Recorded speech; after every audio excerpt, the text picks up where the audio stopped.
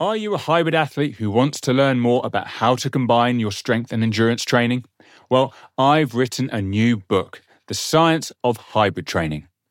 In this book, I provide insight into the misconceptions surrounding strength and endurance training by distilling the past 50 years of research and drawing on the conversations I had with great scientists, coaches, and athletes on the Progress Theory podcast.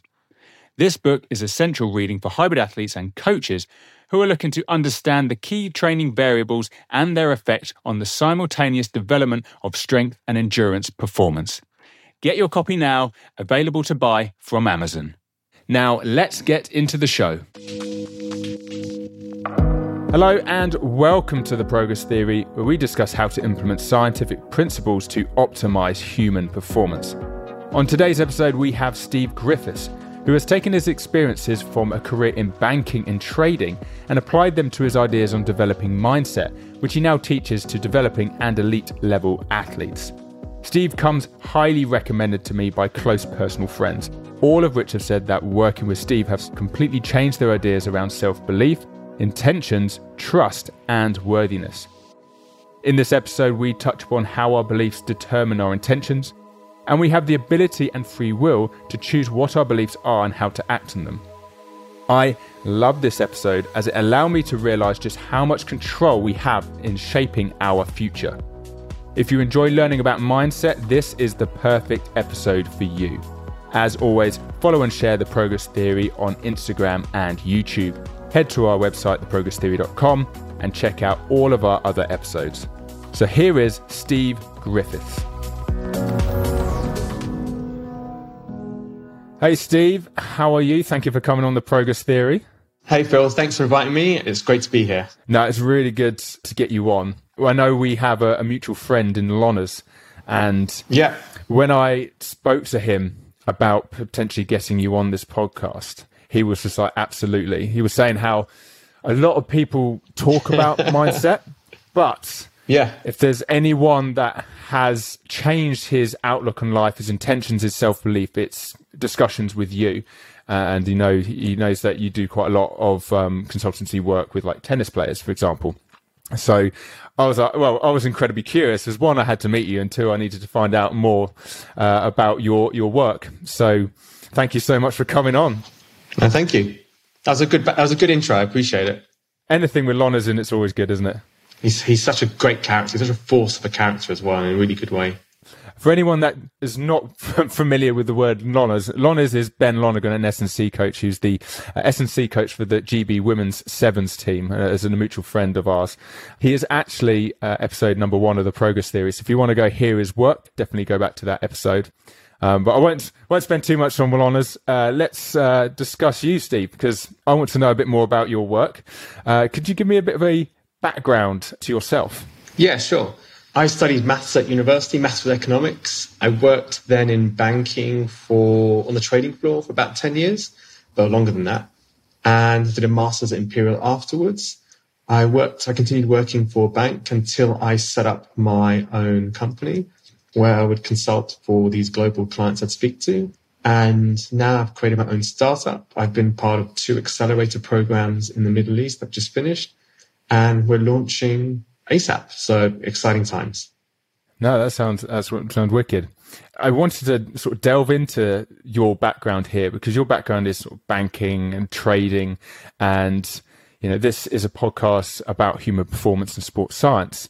And I know a lot of people might think, oh, that's an interesting background. They probably expected you to have some kind of in-depth sports science background. But the more that I've taught at St Mary's, the more I've realized, like, once you reach your 3rd year as a student, like, you really need to start looking outside of your domain to try and find information that's going to help you progress in the direction that you want to go. And quite often I hear of people reading books about business, about meditation, all sorts of different aspects that have really helped them in their sports science or strength and conditioning domain. And I know you've gone from banking, and you're still in banking because you have your own startup, but you've also done a lot of work in other areas and used that experience in banking and taken it to explain your ideas to athletes and use them to help them reframe their mindset and improve their sporting performance. what were the key learning things from your career in banking that you've taken forward, maybe either into your new startup or into your work with, say, the tennis players that you work with? Yeah, that's a great question.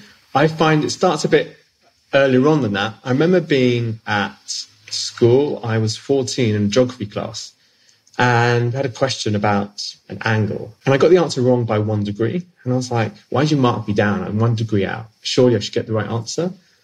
You get some points. And he was like, well, if you're 1 degree out, over time, you could end up in a different country or a different continent. So it's really good to get the base right. And I thought that really stuck with me. I thought I want to make sure that I get the angle of my life right. I want to make sure that I set the course of my life to be right. Because over time, I could end up in a completely different place. So to me, that was an intention. I use my intentions to work out, as a compass, to work out which direction I want to go in. So I remember at 14 to do that.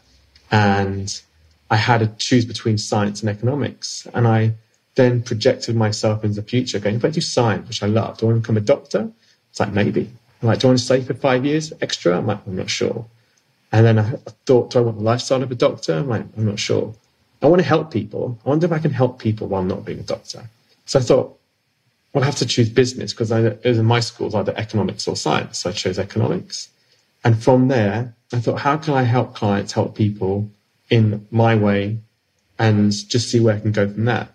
So I learned really early on to set my intentions. And then it applies to even my career.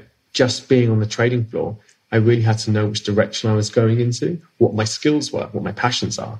So I thought, I quite like interacting with people. What jobs allow me to express these passions? And I thought, maybe sales. But I don't want to do sales where I'm just selling something I don't believe in. I've got to work out what I believe in. So at a bank, I was like, well, what do I believe in? Oh, maybe I can help clients in A, B, and C areas. I'm like, yeah, I could get on board with that.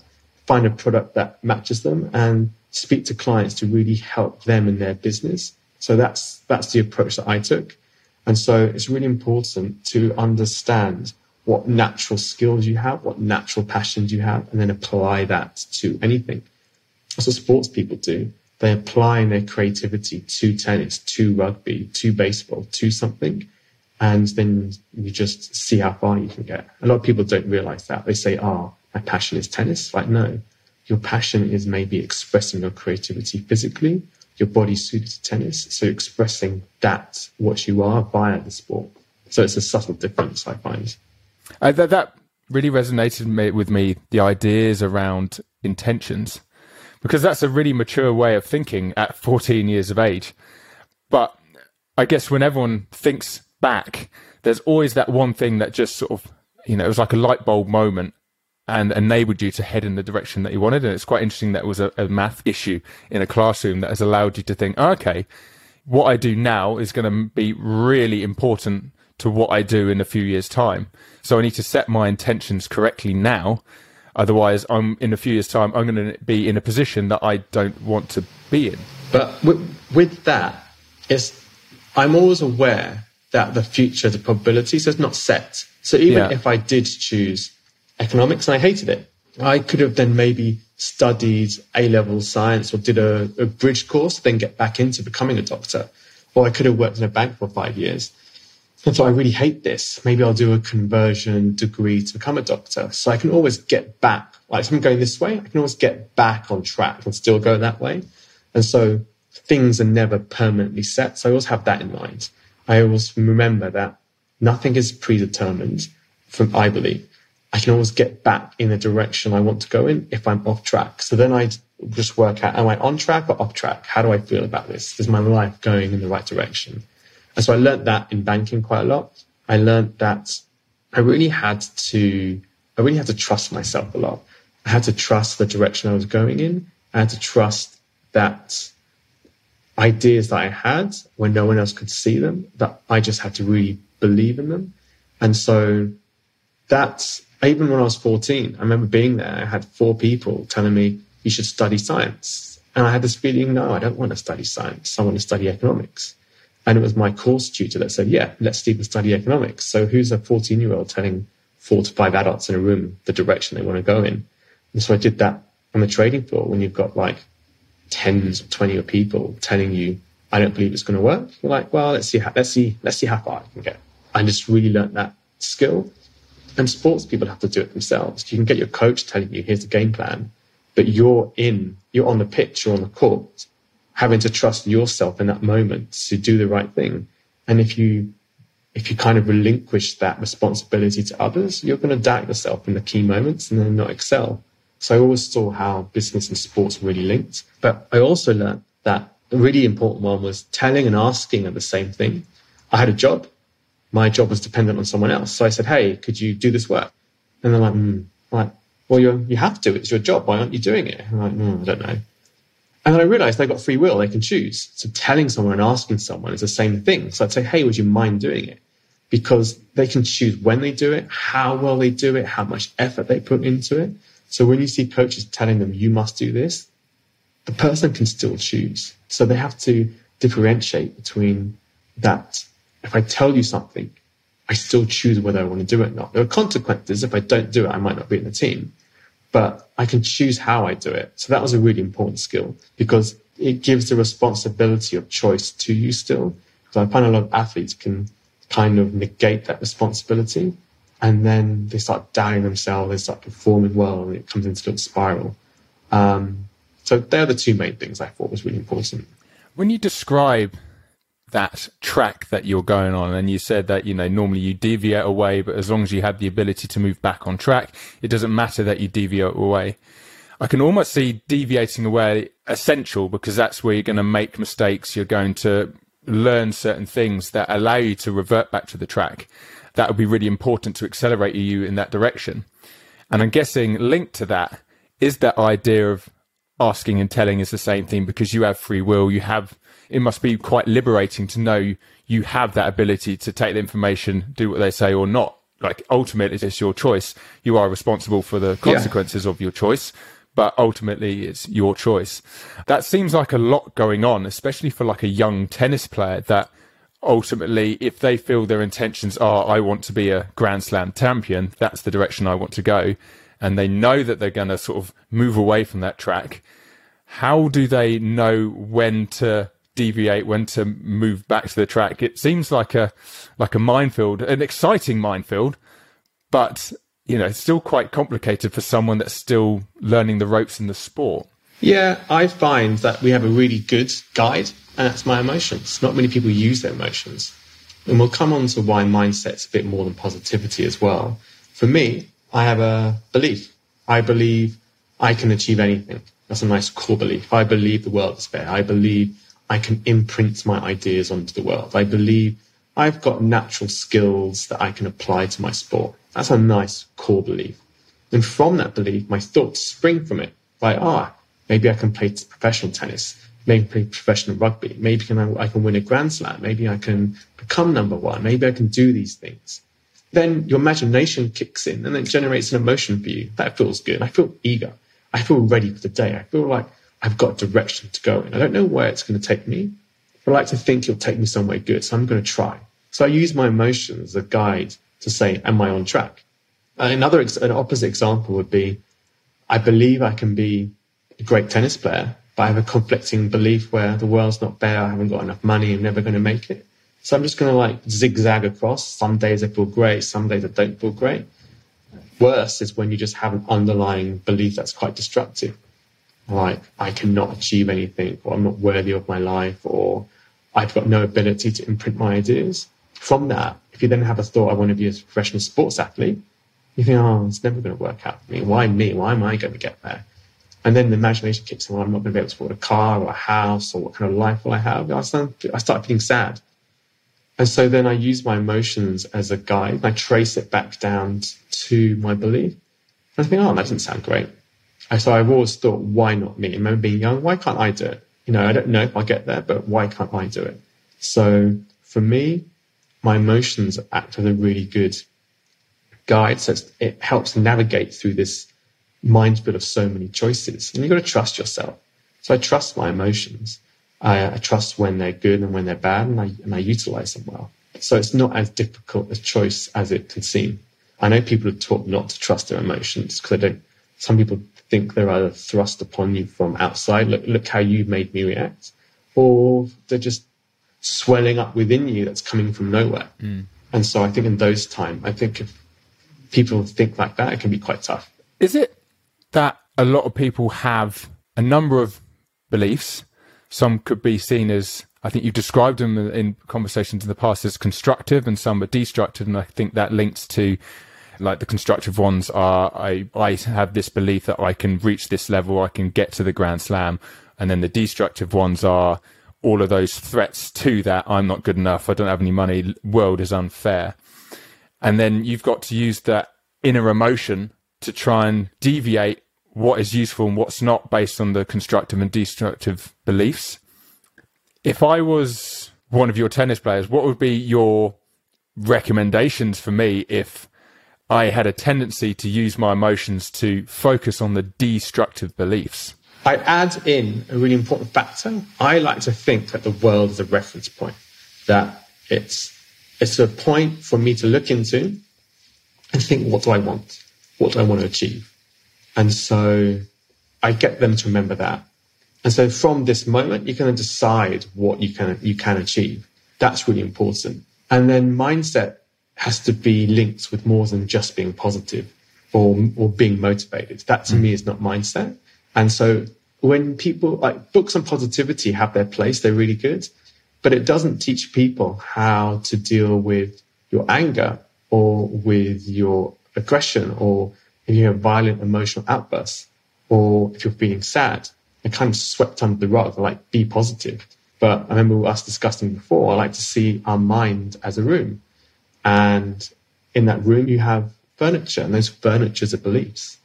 I've got a good belief, a bad belief, constructive belief, destructive belief. Just because you aren't focusing on a destructive belief doesn't mean that chair isn't there. It's there, you're just not focused on it. And it can kind of creep in and then just seep into areas of your life that you might not realize. And so for me, it's really important to be constructive rather than positive. So then I look into the world, and I don't deny the fact that I might not have any money to become a great tennis, that to have a coach, to have training, to have the best facilities. But I start with where I am. I start playing the tournaments where I am, and then I work on that, and then I get to the next level and the next level and the next level. If I start winning my tournaments because I've got this natural ability, even it could be the not lowest level, the most entry level tournaments possible. If I'm doing well in that, people might look at you and go, you know what, this person's got something. Let's maybe sponsor you £1,000 to see where you can get to. So it's really important to be constructive rather than destructive, and self-reflect in the contents of your own mind to then take responsibility for rearranging that furniture, changing it, upholstering it, chucking it out, replacing it with something new. Positivity doesn't always teach you that. It just teaches you to get on with it. It does seem that there's a self-development craze at the moment, I think. And maybe it's been going on for the last 2 or 3 years. And when I take a step back and look at it, it does seem like how you described. It's people will watch something or listen to something which gives them this level of motivation. Yeah, I can do it. Yeah, I can do it. And that's only got a certain lifespan, you know, like it decays, and about an hour later, you're sort of like back to normal, because it doesn't address all of those issues that you've kind of described. I like this idea of this reference point, because it allows you to think clearly and sort of reflect on your emotions and the direction. Is this something we should necessarily sort of revisit regularly? It's like, I've gone too off track. I need to get back to my reference point, view my room. What beliefs do I have there? What do I need to take in? What do I need to disregard, or just view objectively, you know, non-judgmentally, I think is the word I'm looking for. Yeah, and I find a lot of people like to be positive because they don't realize the world out there is a reference point. They think it's done and dusted, it's permanent, it can't change. And if you think like that, you then think you're quite powerless in your life to change or even create the life that you want.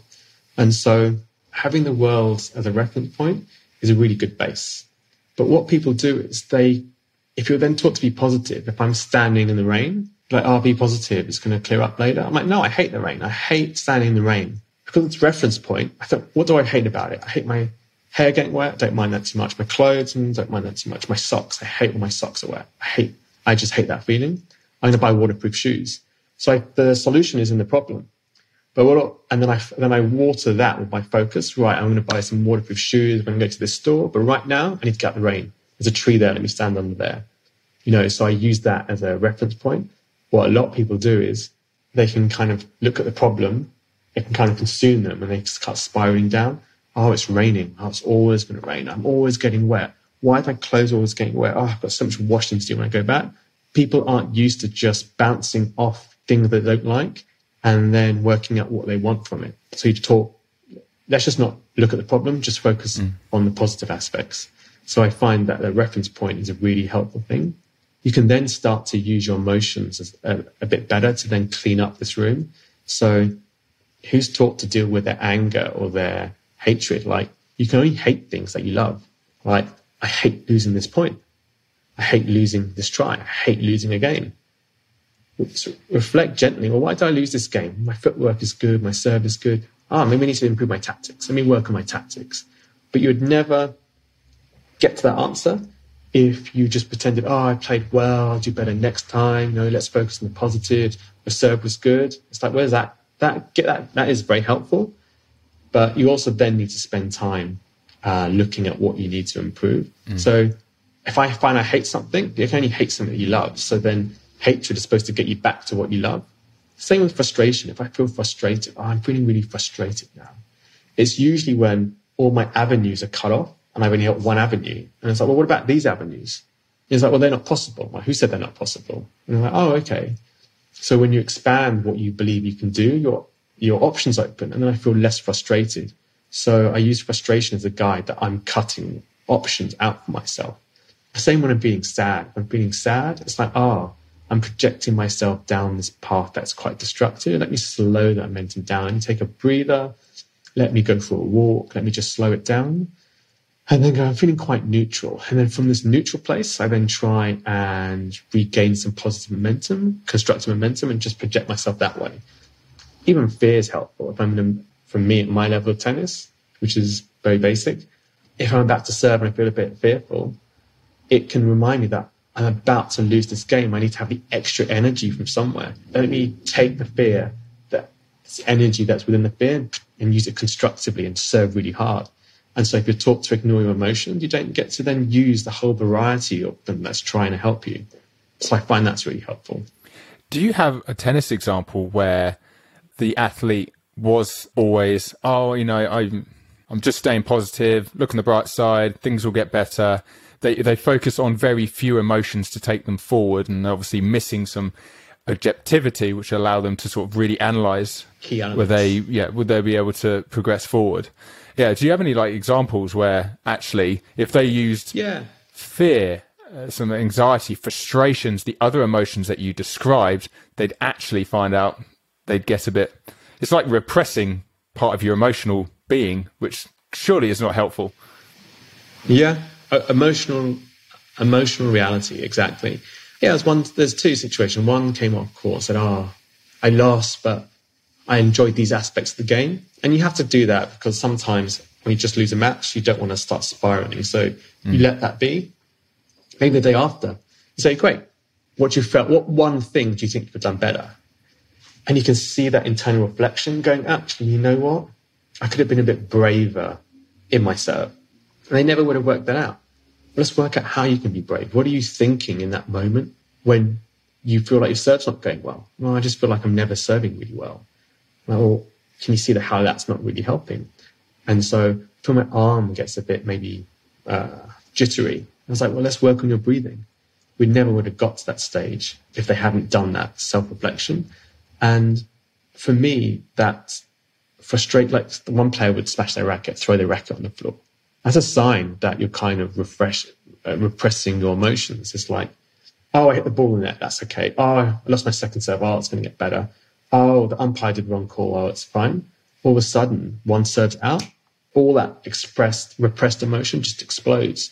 So when someone's shouting or being really frustrated or throwing the racket, it's a sign of all these different situations within that game or even longer that they haven't resolved. And so that's a really important sign. And then they can start spiraling, or they can use it as a point to say, I'm sure pressing my emotions a little bit. Maybe being more accepting. Double fault. That was crap. Right. I don't like that feeling. Okay. I'm going to jump more into myself. And so then you can't deny the reality of a situation. And so sometimes being positive can do that. So Federer is like my favorite sports person ever. Like, I like most sports, but Federer is God. And Serena, I like both of them. And I remember like seeing I think I was watching him on YouTube actually, and there was an episode where he slammed the racket on the floor. I think he lost a few points, slammed the racket on the floor, and the commentators were like, "Oh, that's not very much like him," and the crowd was booing. People expect Federer to act a certain way. His emotions are all in check. But now, after what you've just described, it almost feels like actually in that situation, him slamming the racket was the right thing for him, because it was letting out his frustrations. It allowed him to sort of reset a little bit to neutral. It was all right, I've got that out. I've now accepted that actually I'm really annoyed and frustrated here. I can now reassess and go forward. I mean, I know like you described, there's two different ways Federer in that situation could have gone, spiraled and lost, or actually reset and constructively worked on where he was going wrong and won. But yeah, the point I'm trying to make is every time whenever I saw it on TV, you saw someone get angry, this slammed a racket, it's all bad, instantly bad. Whereas you're kind of reframing it saying, actually, this is a great opportunity for the athlete. It is, if they utilize it. A lot of them don't. And so then when someone does throw that racket, it tells the opponent, they're mentally checking out. They're viewing their game as, my serve's going bad, the umpire call is wrong, the wind is wrong, or the court is not of even service, my racket's not good. And all these things add into your game. And so it's quite hard to reconcile that on a court. You have to have learnt these skills off the court and even in your practice, and then apply it to your practice. You can't suddenly just start learning in that moment. You've got to apply it to all aspects of your life and then recognize, I'm feeling frustrated. Let me see how I can change this momentum. Let me slow it down. I'm still really angry. So let me just breathe more. Let me just hit some shots back in more. Even though I might lose the point, I'm slowing that momentum down. When I'm at a neutral place and I'm going this direction, I'm in my zone, I'm unstoppable. So I might just spend a game just getting back into that zone. And when I'm in that zone, I can win 6 games in a row. So it's really worthwhile slowing the trajectory down and just going back in the direction that you want. Oh, that's quite an interesting comment you said about, this is something that should be practiced. So you can't just allow all of these situations just to occur in a game situation, because it means you're in a different situation where you can work on it. So it's kind of encouraging as a coach. You might think, right, we're going to work on this today, but actually I'm not going to tell him that I'm going to do this. I'm going to completely make sudden changes to his training that will probably wind this person up. And that ultimately is a good thing, because I want to see how he or she reacts. How can we then deal with those emotions and reframe and go forward? I know I have a friend who is a CrossFit athlete, and he'll have his training for the week sent, but then on the day of the session, or if the coach knows he's about to train at 4 p.m, for example, he'll get a text at like 3:30. It's like, you've got to make these changes. And he's like, that's going to be horrible. But sport is chaotic. So he's trying to sort of recreate that. But the chaos can allow your emotions to get out of control. So that needs to be practiced. Yeah. Like one player, he got his racket restrung and it didn't come back in time for practice. So his practice was late. And then something else, timing was wrong. But he'd learned to think, I've got to relax in this moment. I'm not going to deny my rackets aren't here, but I'm just going to wait a little bit. Maybe I'll practice my stretching or breathing. Then when the racket's here, I'm then going to do well. And because I've only got 30 minutes instead of 1 hour, I'm going to focus on these aspects. I will then get to court, and then maybe I'm going to take 1 extra game just to warm up mentally and then be ready. And so then you just use the situation to your advantage. Otherwise, I don't know where it can lead. Yeah, 2 words that you've said quite often in this podcast so far has been trust and worthiness. Oh, really? Trust, okay. Where have your ideas around trust and worthiness come from? Because ultimately, if someone's got certain beliefs that they can do it, one, they need to feel like they're good enough to actually achieve that for the belief to actually exist. And then when they make that step, they need to trust that they're going in the right direction, I am assuming. Yeah, could you expand on those ideas a little bit more? Yes. So I like to be aware of some core beliefs, because from those core beliefs, you then get beliefs that surround it, and then you get thoughts that stem from it, and then you utilize them to your advantage. So some core beliefs for me is like, am I worthy? Am I worthy of my life? Do I have to justify my worthiness? That sounds quite tough. Maybe I'll just accept my worthiness. Maybe I'll just accept that I'm worthy and try and work that out along the way. Let me use that as my base. Am I powerful in my life? Am I powerful to me, power isn't controlling others, because everyone's got free will. Power to me is, can I imprint my ideas onto my life experience? How powerful does that feel? If I feel that I want to hit this shot that way, I can.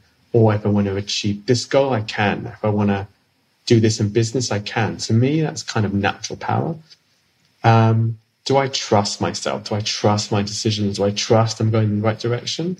I like to have that as a base. So for me, I like to be worthy of myself and my goals. Am I worthy enough to work in that bank?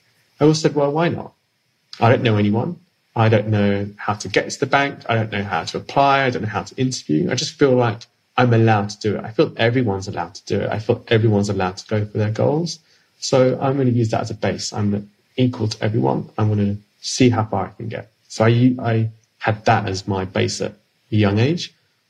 Do I trust myself? Who are you taking yourself to America? You're never going to make it. And I was like, well, maybe, but I want to try.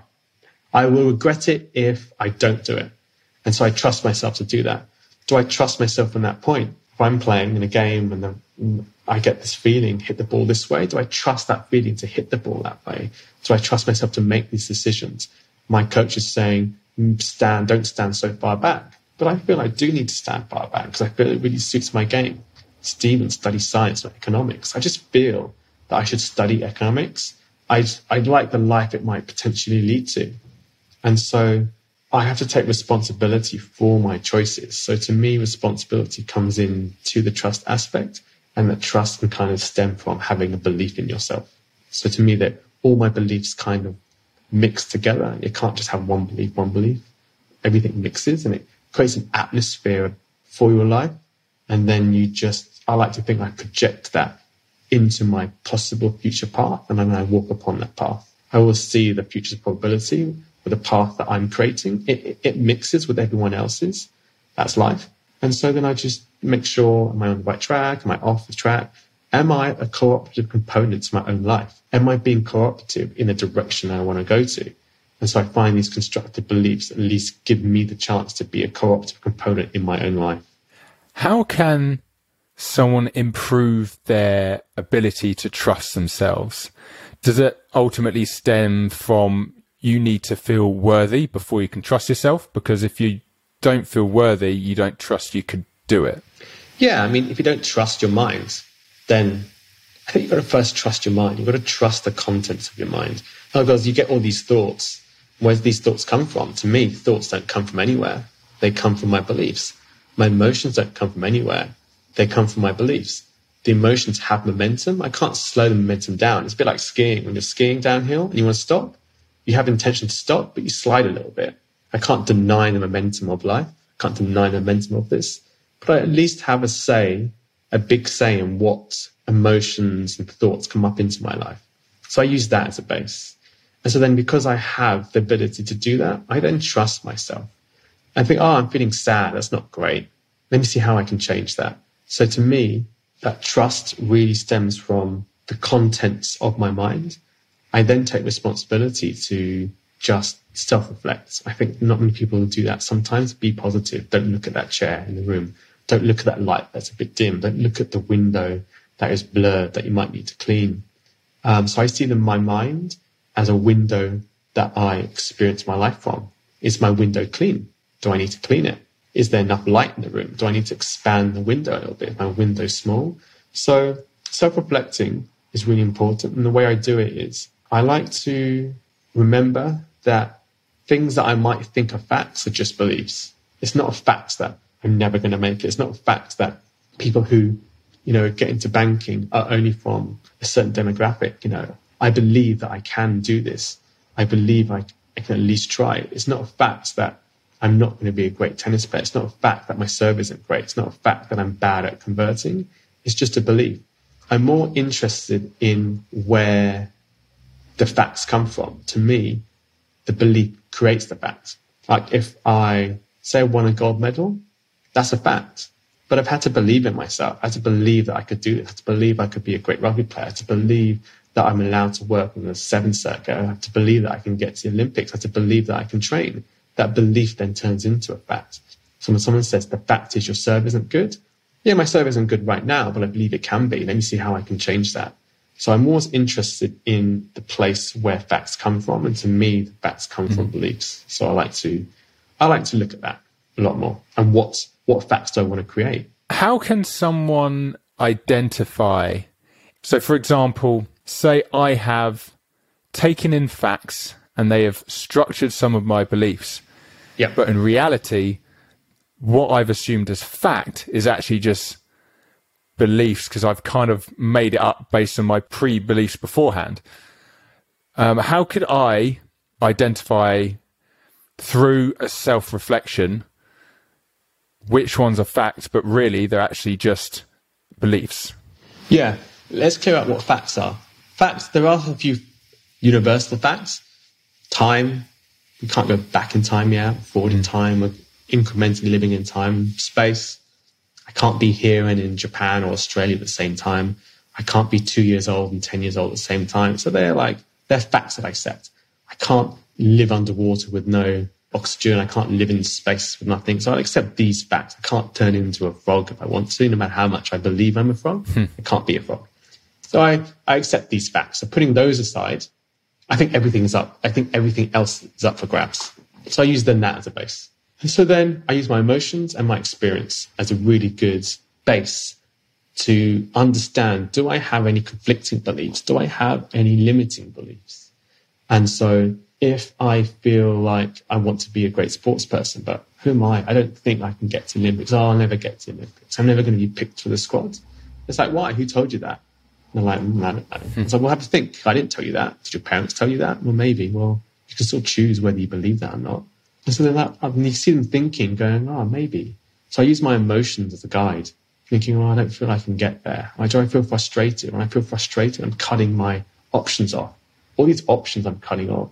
So I use that as a guide. I look at my life experience. I feel I should be there. I feel like there's a lot more potential in me. I feel like my life, I wanted to be here in my life, but I feel I'm here. Wonder why that is. So I use my life as an experience and I use my emotions. But also, I like to understand if I'm defensive, that's really helpful.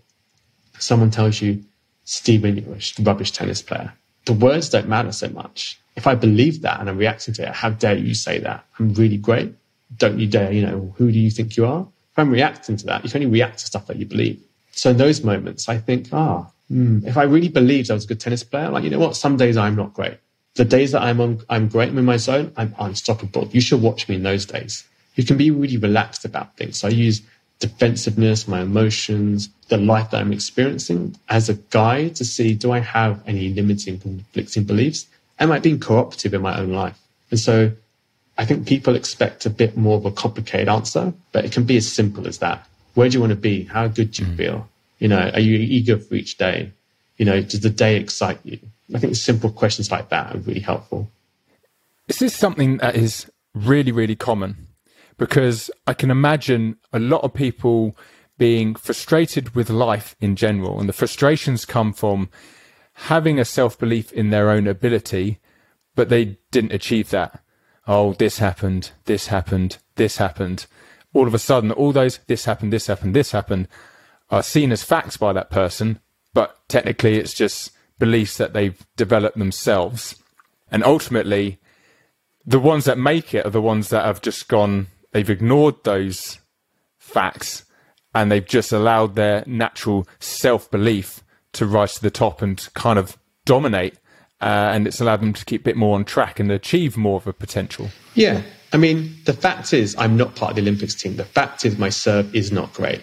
The fact is I'm not working at the best bank in the world. So that's a fact. But that fact came from a belief. The belief is, I'll never get to the Olympics team. I just don't feel my body's type's right for rugby. Or I'm just not winning games because, I just don't believe that I can express my ideas into my serve, or I'm worthy of this game. And I can't work for that top bank because I haven't gone to certain places and met certain people. So I'm never going to get there. And those beliefs then turn into facts. And so I'm not expecting people to deny the reality of any moment. I'm just saying, well, look to see what path kind of got you there. And can you then get back on track this way? So it's important to differentiate between those two.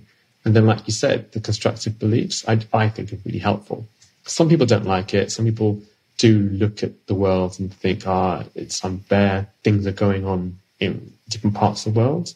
But let's change that. Do you believe you have the ability to change? And so it comes into this idealist, pessimist kind of view. So I believe everyone's an idealist, but it's an expression of their ideal. If I believe in an ideal and I think the world can change, that's a nice idealist thought. If I'm an idealist and I think I can't change the world, you're a frustrated idealist, you're a bit pessimist. Worse is, I'm going to pursue my ideal at the cost of everything.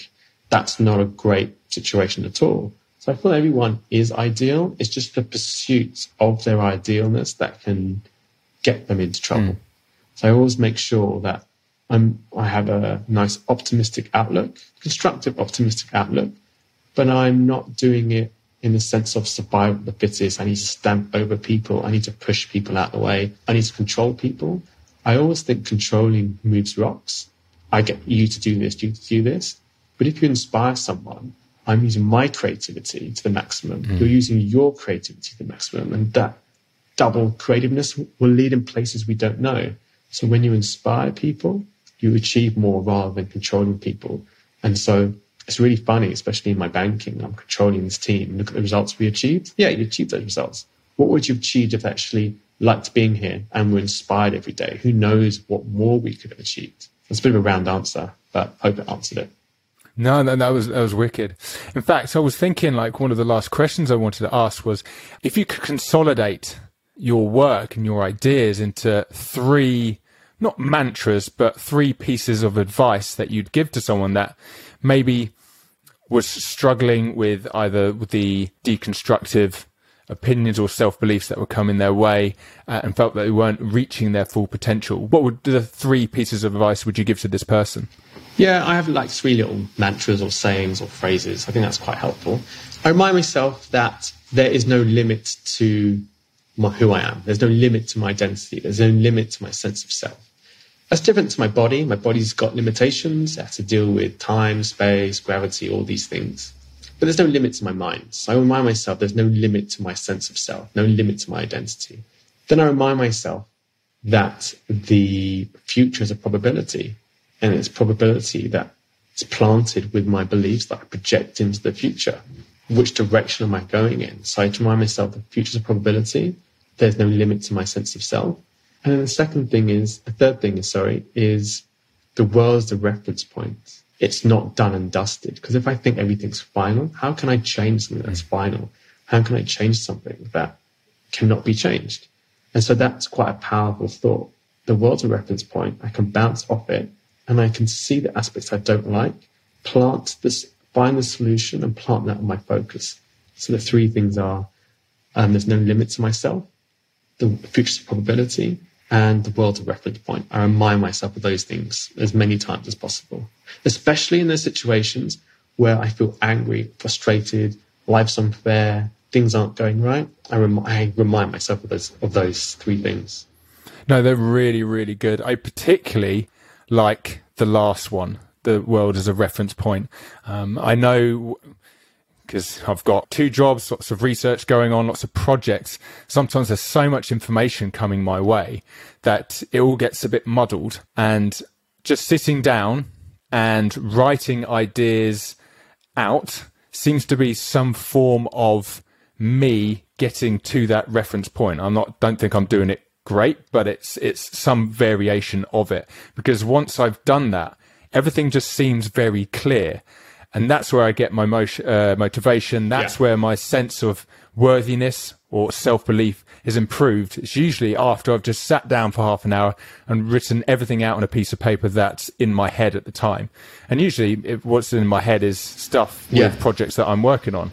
And because I'm working on them hard, and I have a lot of belief that they're going to really explode. And I want them to.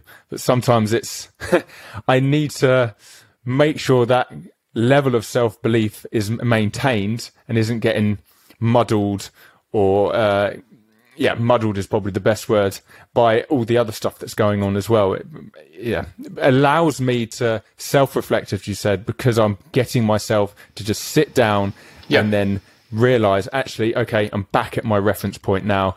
Where do I need to rearrange things to make sure I get back on track? Yeah, exactly. I think a really another important thing is, am I being a constructive component in my own life? I think that's a nice thing to always think about as well. But it sounds like your method's really good. So I think a lot of people should be doing that. I probably don't do it enough. There has been times where I've done it like 2 days in a row and I feel great. And then all of a sudden work and life just gets on top of you and you don't do it for like a week or two. And you're like, oh, wow, it's not really a journal, but it's just like a little book that I write all my ideas down. It's like, it's looking a bit empty at the moment. Clearly, I need a bit more clarity on where everything is going. Just sit down. Just use that half an hour. Yeah. It's really important. Relaxing is really important. Relaxing your mind, reflecting inwards and seeing, okay, where do I want to go from here? Not enough people do that. I factor in relaxing within my day because I realize how it's important. Relaxing kind of clears the window of my mind. I don't want mine to be cluttered. I don't want it to be like just foggy. And so relaxing is really important to me because it means I can view myself and the world a bit more neutrally, at least, and then go from there. Yeah. That's wicked that you structure it into your day. It's so easy not to, isn't it? I realize how important it is. If anything, it's the most important thing for me. I always want to make sure my lens is clean. As a final question, if you could pick anyone to be a guest on the Progress Theory, who would you choose? And it doesn't have to be in the area of mindset and self-belief. It could be any particular area. Who would you have as a guest? I like Tom Mitchell from England Sevens, GB Sevens. He's great on the mindset stuff. He applies it physically to sport. And he is really on top of this. He's the captain. Yeah, I think he'll be great to have. Oh, definitely. I'll have to speak to Lonners. We will speak to him after this. Yeah, definitely. I'll have to speak to Lonners, see if we can hook up again. Oh yeah, get Ben to do it. Ben can add some value. I know they've got like 1,000,001 different camps going on at the moment because obviously everything's been sort of condensed because they're training up for Tokyo at the moment. But hopefully in the near future, Tom, if you're listening, we'd love to get you on the Progress Theory. Perfect. If anyone wants to learn a bit more about your ideas, how can they either get in contact with you? I know you have a book out on Amazon, which I've purchased, and I definitely recommend everyone getting hold of. It's great. Anything you want to sort of promote of your ideas? I'm happy. If you want to reach out, they can reach out via you, and we can speak that way. Brilliant. Cool. Well, that was a great episode. I've learned so much, and I'm going to have to go structure the rest of my day to make sure I get that half an hour in now. So, Steve, that was brilliant. Thank you so much. Definitely. Thank you. Cheers. Thanks for having me. Thank you, Steve, for coming on to the Progress Theory and talking about his ideas on mindset. Mindset is a topic that is incredibly popular at the moment and can often feel diluted. However, when Steve talks about his ideas around beliefs, worthiness and self-reflection, everything becomes clearer and just feels so simple. Now, I just wanted to provide some final thoughts on some key areas from the podcast which really stood out for me. Firstly, I love this idea of having a reference point. It is the perfect opportunity to self-reflect on your beliefs and provide clarity around what your beliefs are and how you have the choice to impose your beliefs onto your experience. I also liked how Steve provided clarity around how we have a tendency to see deconstructive beliefs as facts, which stops us acting on them appropriately. It's crazy to think of all that untapped potential in the world just because people saw deconstructive beliefs as facts when in reality, it's just their perception. And perceptions can change, but it is up to you. And finally, how asking and telling are the same thing. I've never actually heard it framed in that way before. And when you do, it just highlights how much free will we actually have. So use it wisely. Anyway, I hope you enjoyed this episode and it has sparked some creativity around your own ideas on mindset. Please follow @The Progress Theory on Instagram and YouTube and share this episode on your Insta stories. Also, head to our website, theprogresstheory.com, and listen to our other episodes. We will see you in the next one.